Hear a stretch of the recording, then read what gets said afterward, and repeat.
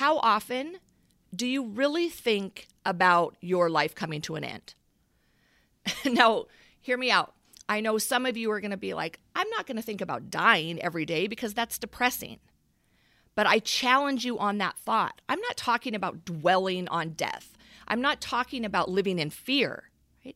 I'm talking about beginning to practice acknowledging that you are not going to live forever. Because out of all the truths we could ever talk about, that's probably the biggest one, guys. Like, nobody has ever been born that didn't die.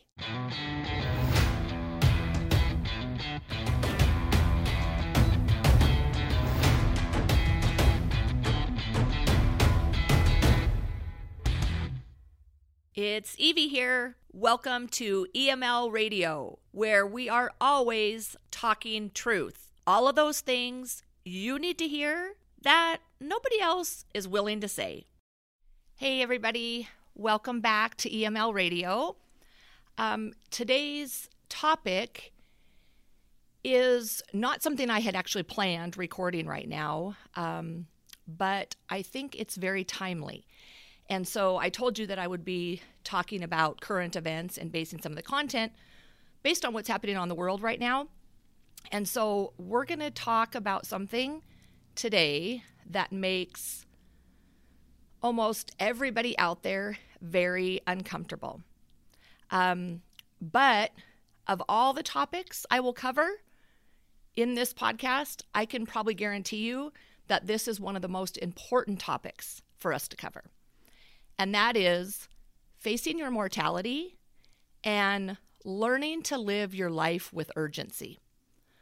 So obviously in the news currently, we are all devastated by the tragic event with Kobe Bryant and his daughter, their helicopter going down, and all of the lives lost in that instant. And so I want to take this opportunity to talk to all of you during this time because you see it everywhere, right? It's all over the news. It's all over social media. And a lot of the chatter revolves around disbelief, which is why I wanted to record this now.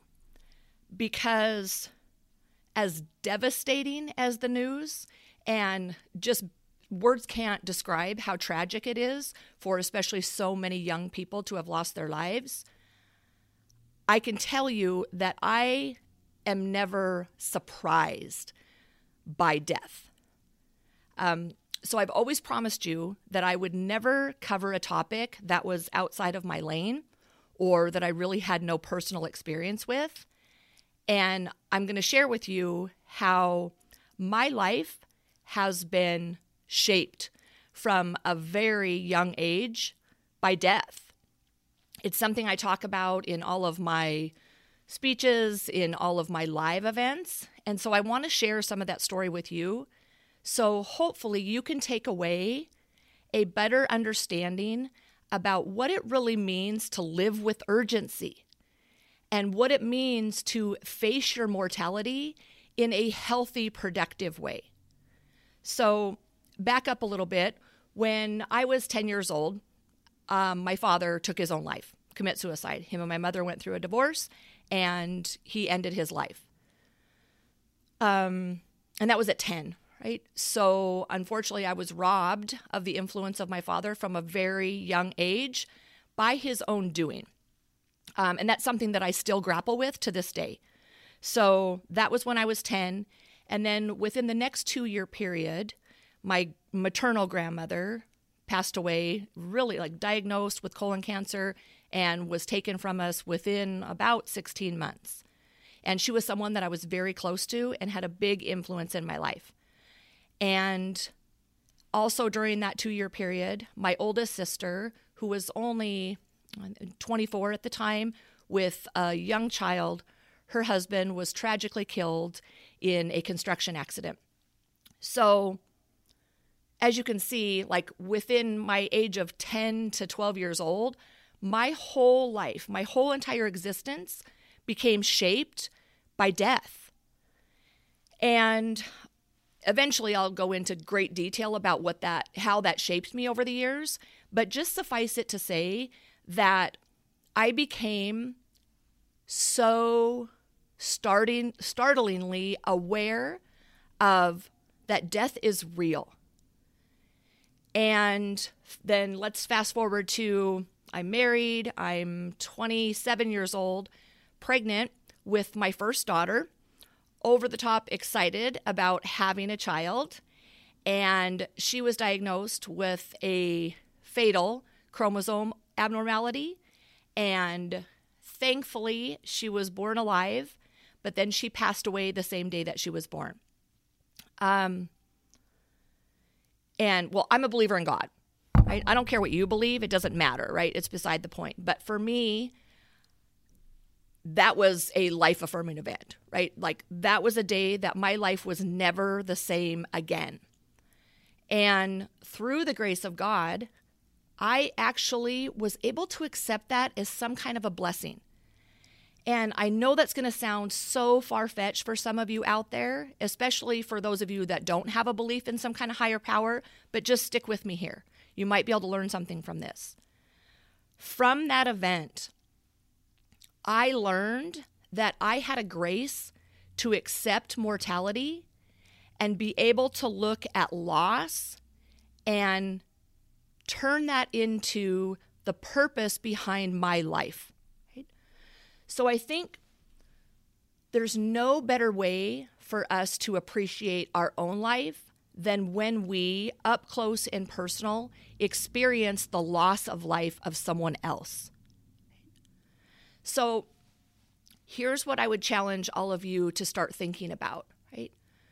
On a daily basis, how often do you really think about your life coming to an end? Now, hear me out. I know some of you are going to be like, I'm not going to think about dying every day because that's depressing. But I challenge you on that thought. I'm not talking about dwelling on death. I'm not talking about living in fear. Right? I'm talking about beginning to practice acknowledging that you are not going to live forever. Because out of all the truths we could ever talk about, that's probably the biggest one, guys. Like, nobody has ever been born that didn't die. All of you are going to die. And instead of getting caught up in fear of that, because it's fucking inevitable. You can fear it all you want. You can avoid it all you want. You can not talk about it and pretend like it's never going to happen. Or pretend that your actions on a daily basis are not shortening the length of your life, especially from a health standpoint, right? Or toxic behaviors. Right? You can pretend all those things and it's not going to make you live forever. So I'm going to challenge you, and I'm going to challenge your way of thinking to each and every day. It's part of my morning routine, right? So each and every day, acknowledge the fact that if this were your last day, would you be content with what you have accomplished so far? Do you feel like you've really given the rest of the world, especially those immediate people around you that know you and love you, have you given those people everything that you were capable of giving them? And look, none of us are perfect. I practice this, but I am so far from perfect. But I start my day by telling myself, I'm going to give everybody in the world the best version of me today. Does it always happen? No. But what I do then, before I close my eyes every single night, I say to myself, what could I have done differently today to show the world a better version of me? So that's what I mean by acknowledging your mortality. It is not dwelling on it. It is not fearing it, right? It is using the fact, the hard fact of your own mortality, and that your life can be taken from you in an instant, right? And for most of us, we're never going to know when that is, which this recent helicopter crash with Kobe Bryant and his daughter and all those other families, like, that's a perfect example. But my goal is that when I look at social media or I look at news in coming time, those of you that listen to me and start practicing acknowledging your mortality, don't hear about these stories with utter shock, right? Because I got to tell you, when people tell me that they've heard someone died, or someone even within my own family, or like my elderly mother will say, can you believe so-and-so died? And it's not a cold response from me, guys. It's going to sound cold if you don't get this. But in my mind, I'm like, yeah, I can believe they died because everybody dies. And until it's someone that is a celebrity or a really recognizable figure or someone within your own close family or friendships, until it's someone young that you know personally or that has celebrity status, people have this misconception that everybody lives this great life all the way out into their 80s.